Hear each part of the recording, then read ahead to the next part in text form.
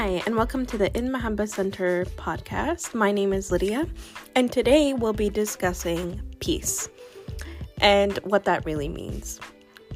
I kind of chose this topic to discuss in December because, one, it comes up very often, even in like the caroling, like peace on earth, and kind of the Christmas vibe is even in the darkness of winter, the coldness of winter, the dryness and harshness of winter, there's a sense of solemn, quiet peace. So that seems to be a very prevailing theme here for the month of December.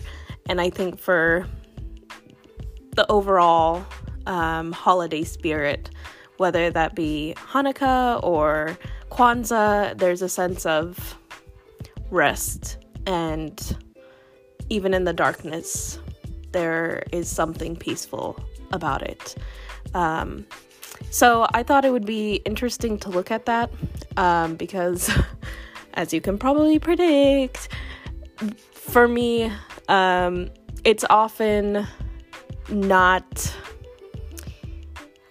It's misconstrued often, the term peace and what that looks like. And I think peace can look different, right? So for me, when, for instance, the very famous biblical passage where Jesus comes into Jerusalem and he's going to pray at the temple, as, many Jews would do when they enter Jerusalem. The first thing you want to do is go to the temple.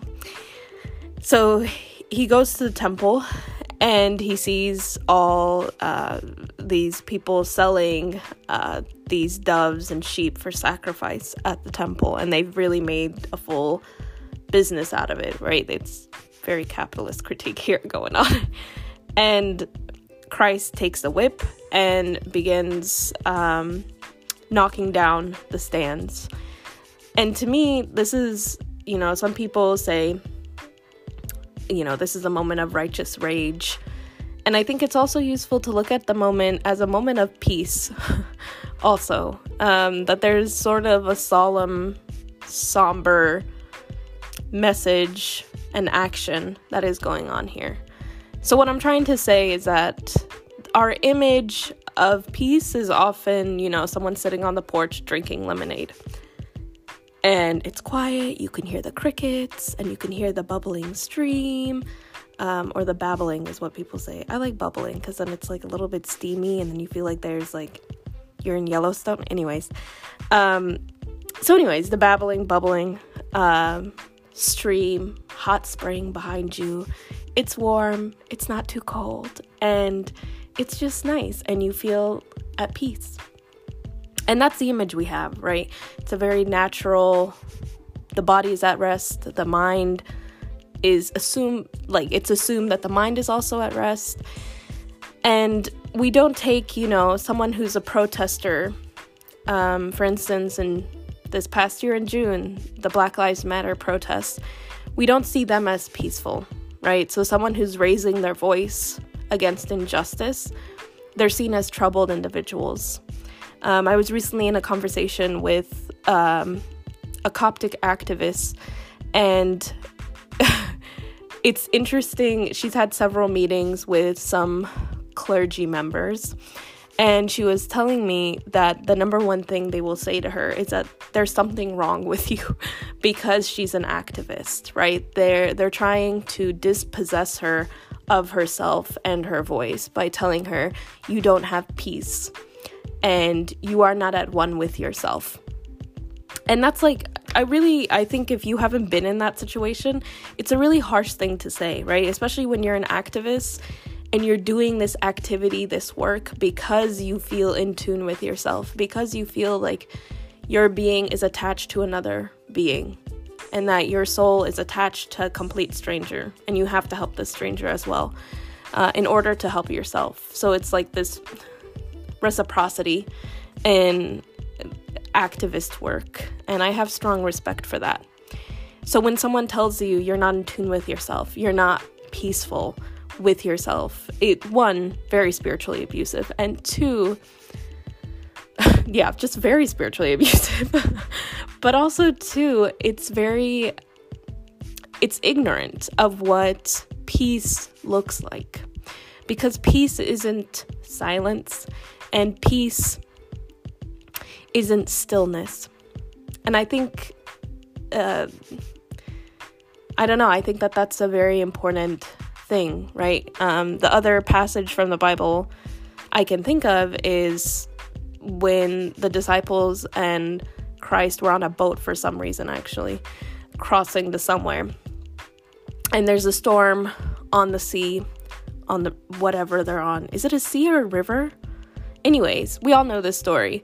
And so the disciples get scared because they feel as though the storm will drown the boat. And they wake up, they find Jesus sleeping, which is mad annoying. But anyways, they wake him up and they say, Master, do something, right? We know that you have the power to do something in this frightful situation, do something. And I think this is very much the human condition, is people always tell you when you're in distress, just pray about it. Tell God to take the wheel. And I actually agree with that to a point, but I think also to a point, what Jesus says to them, he gets up and he's kind of annoyed that they woke him up about something as trivial as a storm, right? On this boat, and he stops it and he goes back to sleep. And I think that this also has implications of what peace is, right? That peace really and truly is only a feeling. Actually, it's more than a feeling. It's a state of being, especially when it's on trial. For moments like when Jesus walked up to the temple, or when Jesus was on the boat during the storm, right? Like full on snoring and everything. I don't know if he snored, but whatever. Snoring, sleeping, while the storm was going on. And it just gives you perspective even of when you feel shaken, or there is something off, or you feel some type of dread or uncertainty about something in your life, whether it's a college application, a job promotion, a job interview. It's almost trivial, right? At the end of the day. I don't know. It's kind of interesting to think about. Sometimes things are not too trivial, but I don't know. It's interesting to think about, like, the worst that could happen to me is that I could become homeless. I don't know. It's a very interesting thing. Yeah. But again, I don't want to be insensitive to hardships that we could go through or that people are going through. So it really, and that's why I think this is a very important conversation about what peace is, because it is very difficult to be in a hardship, to be in something that seems long-term, and to try to find the state of mind to be peaceful. And not just to be peaceful, like to other people, but to be at peace as a state. And to feel like,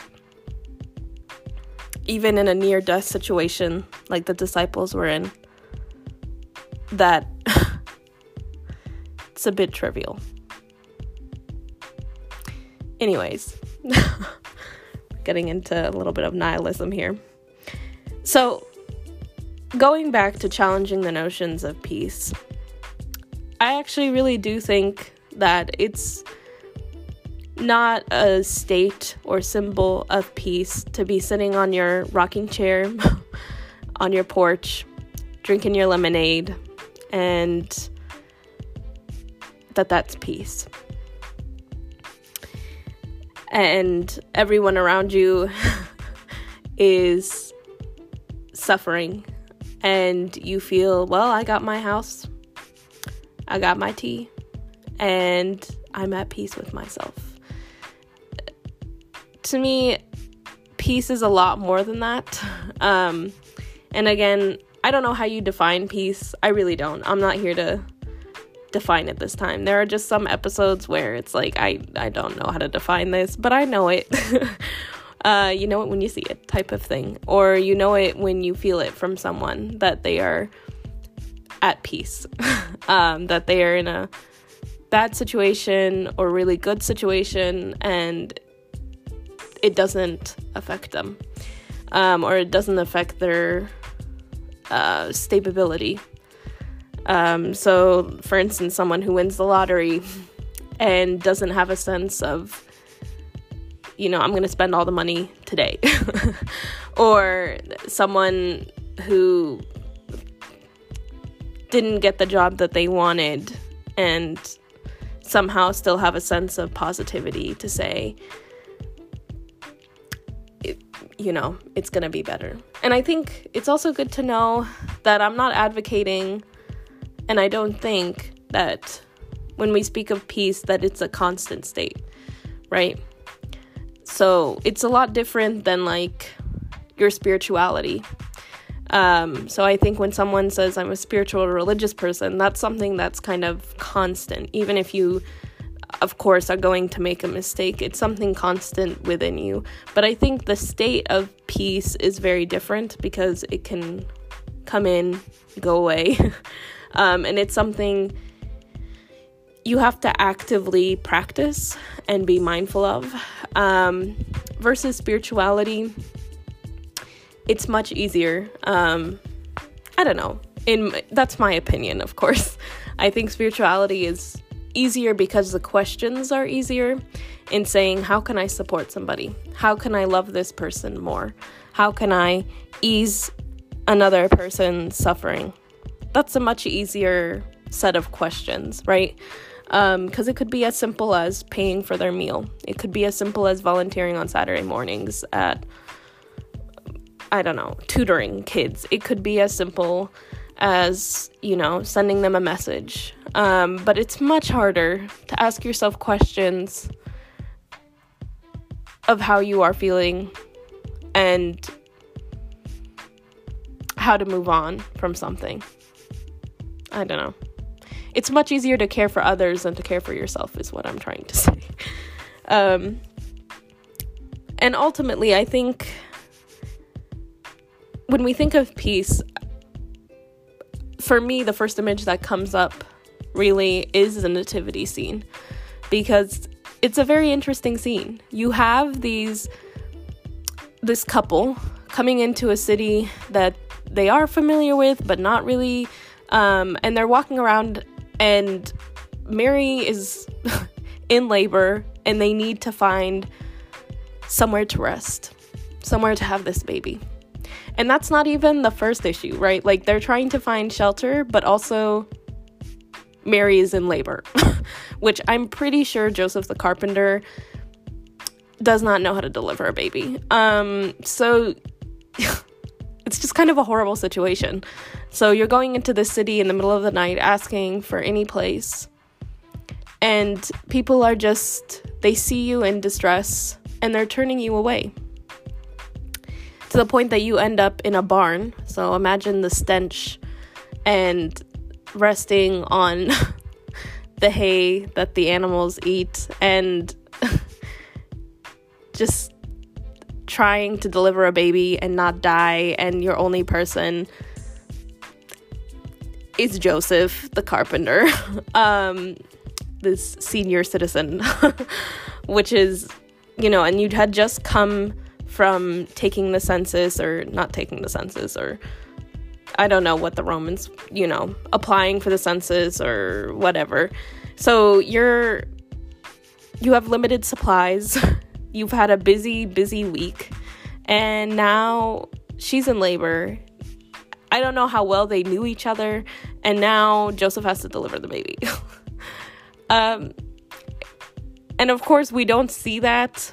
I don't know why anyone would depict the actual labor of St. Mary, but it's kind of I'm gonna go ahead and say it. It's a horrifying situation. I don't want to be in that situation where I don't have a hospital. I don't have anywhere to rest my head. It smells horrible. And the only person holding my hand is this person that I may have known, and we have a few conversations here and there. And then after giving birth, there's a massacre going on because the government is afraid of this Messiah. So you have to run.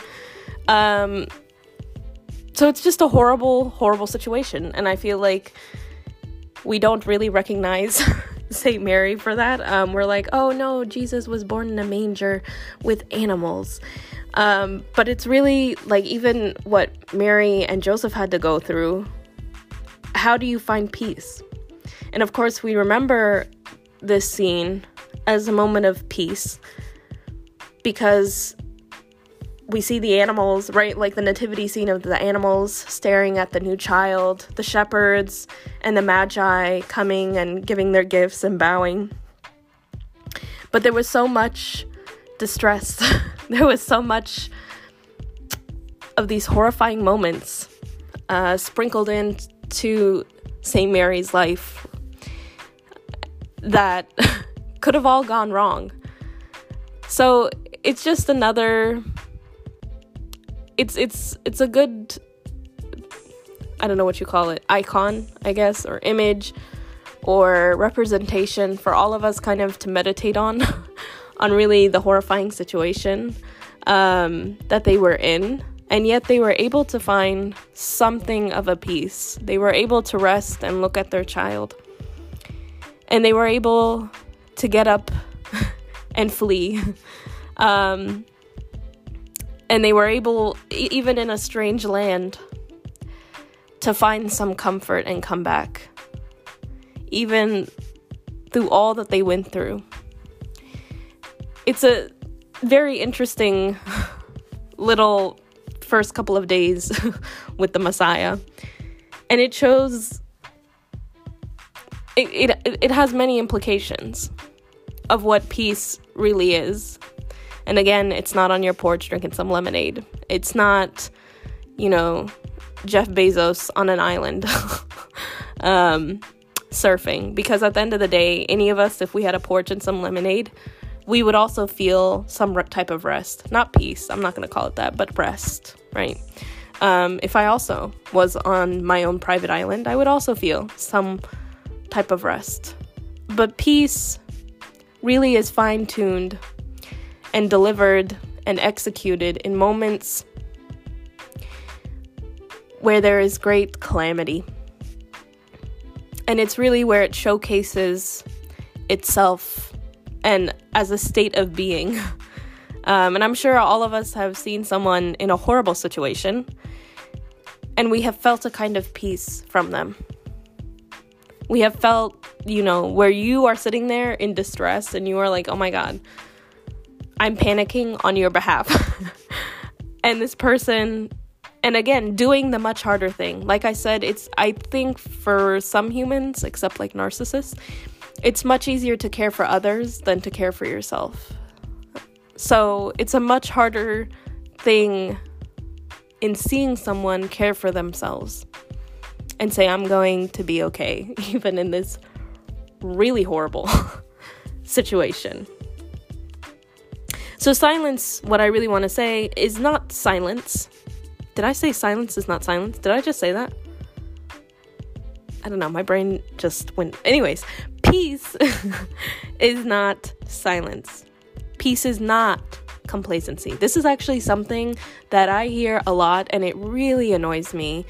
And it's often, like, you see this in a lot of abusive relationships, between friends, between spouses, between clergy and their congregations.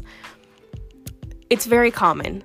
The whole, well, we don't want to do something controversial because then that would disrupt the peace. And peace is defined as oppression, right? Like, it's better to oppress women. It's better to oppress Black people. It's better to oppress whoever we're going to oppress, LGBTQI folks. And this is why I think if someone can give me a definition of peace, it would be great. But again, you see it and you know it. that if we define oppression and suppression as peace, you have greatly misunderstood what peace is. If you think peace is excluding people from your communities, congregations, workplaces, social networks, social events, that's not peace. And it's also not division to speak the truth. It's just a very frustrating thing when peace is often defined as complacency. That you have to be compliant to keep the peace. And that's not peace. That's oppression. So you have to be compliant to keep oppression. You have to be forward and accountable to keep the peace. Peace is not a union. So often we hear, you have to stay in this marriage because it's a union that cannot be broken. Or it's better to be united as a community, our ethnic community, our religious community, than to be divided. That's also not peace. Forced unions that are clearly toxic, and toxic one way, that's not peace. Peace is reconciliation. It's not a forced union. Peace is not enforcement. Peace is not tradition. So something also you hear very often in many spaces is, this has been tradition. This is what has kept the peace. And again, peace for whom? Peace for what reason? Is oppression peace? If one member of your community is suffering, is that peace? Have we attained peace? If someone in our community is hurting. Peace is dynamic and based on a self-presence. For me, peaceful people are I think one of the foundations is being self-aware of what is happening, right? Because I don't want anyone to assume, because I went on that whole trivial tangent, right? That peaceful people see calamity as maybe trivial, right? They're able to see bigger pictures. But I also think peaceful people don't minimize what is happening. They are aware of what's happening. They are aware, they're able to identify it as bad, and this is why it's bad, and here's the solution. But they're also aware that there are things out of their hands. And they're also aware, I think, that humans are very limited.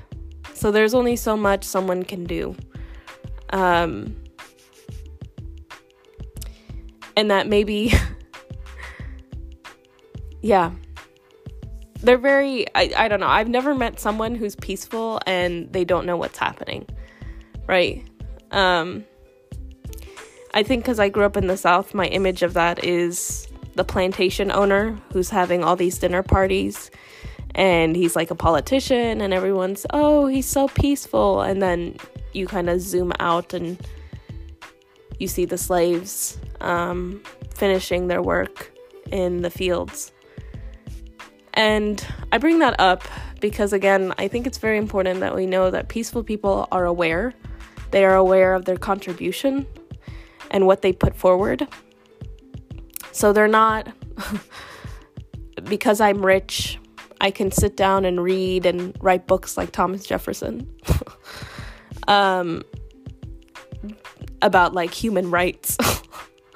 And then, right out my window are these people I am not paying, these people that I am violating and dishonoring.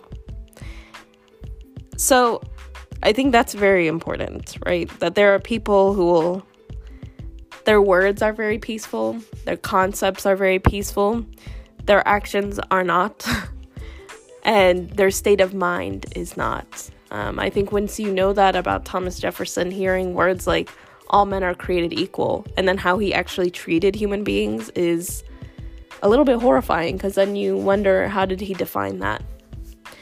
So yes, I think peaceful people, one, have to be of a certain position. Because again, I think if you're Jeff Bezos on your own private island, where are you going to develop a state of mind that is peaceful at any level, right? Like, your money comes from people starving. So even if you feel rest, right, you're sitting there tanning, you're not at peace. And you have not given peace to anyone either. So I think if there are kind of three aspects to peace, is that one, it is a reconciliation with the events and circumstances around you. The ability to see that bigger picture, in other words. And two, a self-awareness of how bad the situation is. And three, a marker of a position to say that, again, Jeff Bezos characters, I don't think can experience peace because they don't have it and they don't give it, which is a shame. I really do think the environment you put yourselves in, whether that be your school environment, your work environment, your social environment, the environments you choose, the social ones, really do have an impact in how you view the world, really do have an impact in how you act in the world. And that's why it's very, very important that, in the few years we're given on earth, that we are given, the few years that we are given on earth is that we choose in those years the best decisions for each other. Really. See, I'm going back to the nihilist of you're gonna die and what have you given your neighbor? That's really the only thing that matters. And again, I think peace when you see it or hear it from someone. I recently met with someone who is going through a lot, and I felt peace. Like, I was speaking to her, and again, I was that person who was distressed on her behalf, that I felt a tremendous amount of pain on her behalf of what she was going through. And yet the way she was speaking to me showed that she was at complete peace with herself, with others around her. That she was not in distress, even though in a very bad situation. And that she was not vengeful towards anyone who had hurt her. It was just very, it was a very beautiful thing for me, to sit there and feel, you can literally, tangibly in your body feel her pain. And yet, there's a sort of peace from her. And again, that didn't mean that she wasn't angry. She was angry, and she expressed that. But you still felt in her anger when she shook her head and said, yeah, I'm disappointed in that this happened. Or, yeah, I know that this person is not a person I should have trusted, etc., about her situation. You felt peace. And that to me is a very interesting thing. That someone could be angry, disgusted, disappointed, and yet at peace. And yet reconciling what has happened and what they are going to do, the action they will take. So, my final words on this, because these are just a few thoughts on what peace is for this nativity. For me, peace is not reactive. It doesn't chase.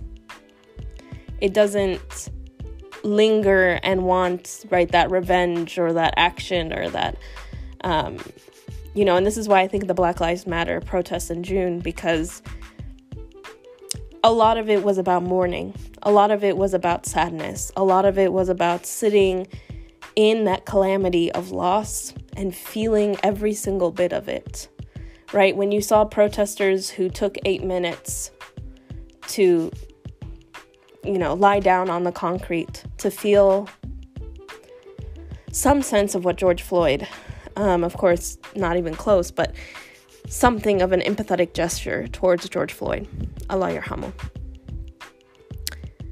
It was a piece that wasn't reactive, but a piece that, and a piece that didn't chase, but a piece that wanted to sit there and understand. Peace does not cover up. This is very important. It doesn't give excuse. It faces. It doesn't sit there and say, well, that's too hard. This is the easier route, or that's not going to work, or, well, it's socially difficult to do something like that, or there will be emotional problems or social distress if we do that. Peace faces. Peace is not afraid of division. There are many Bible verses about Jesus saying that he has brought a sword, or he tells his disciples to bring their swords with them. And Nehemiah, when he was building the wall of Jerusalem, told the builders, because there were many people who did not want to see the Jews rebuilding their city, who wanted to bring it down. So Nehemiah told the builders of the wall, bring a knife with you. So peace faces. Peace confronts. Peace does not cover up. Peace does not hide. Peace does not make excuse. It faces. Peace does not ignore.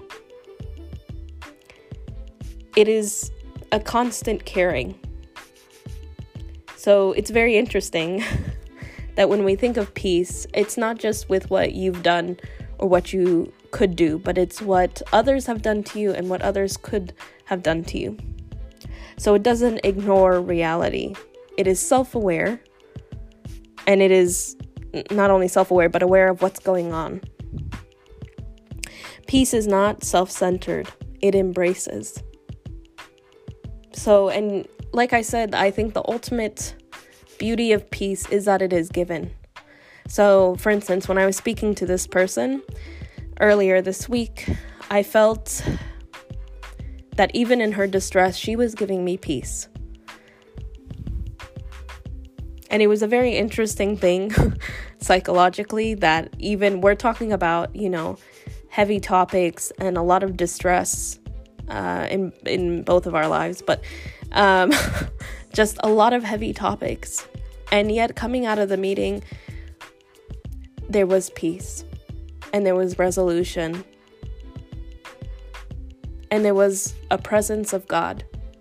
And I think that that's the best thing you can offer someone, and why peace is so important, right? You can offer love to someone and it goes, where it wants to go, right? Someone may not reciprocate it, right? Or it may pop up a couple years later that they remember that act of love.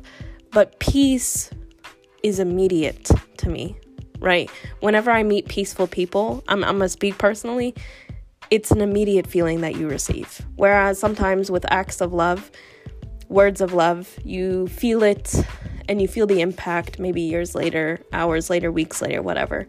But peace is immediate. And that's why it is really an amazing blessing that you can offer people, through this nativity season, but also Advent season, but also, year round, of course. So yeah, the importance of peace. It's an important, I don't know what it is, a virtue, a condition, a gift. I'm going to say peace is a gift. Let's say that. It's a wonderful gift this season and year round. This has been Lydia Yusuf with the In Mahabba Center podcast. If you like this podcast, I'd encourage you to become a member for us. For us. You can visit our website at inmahabbacenter.com. I will see y'all in 2 weeks. Bye.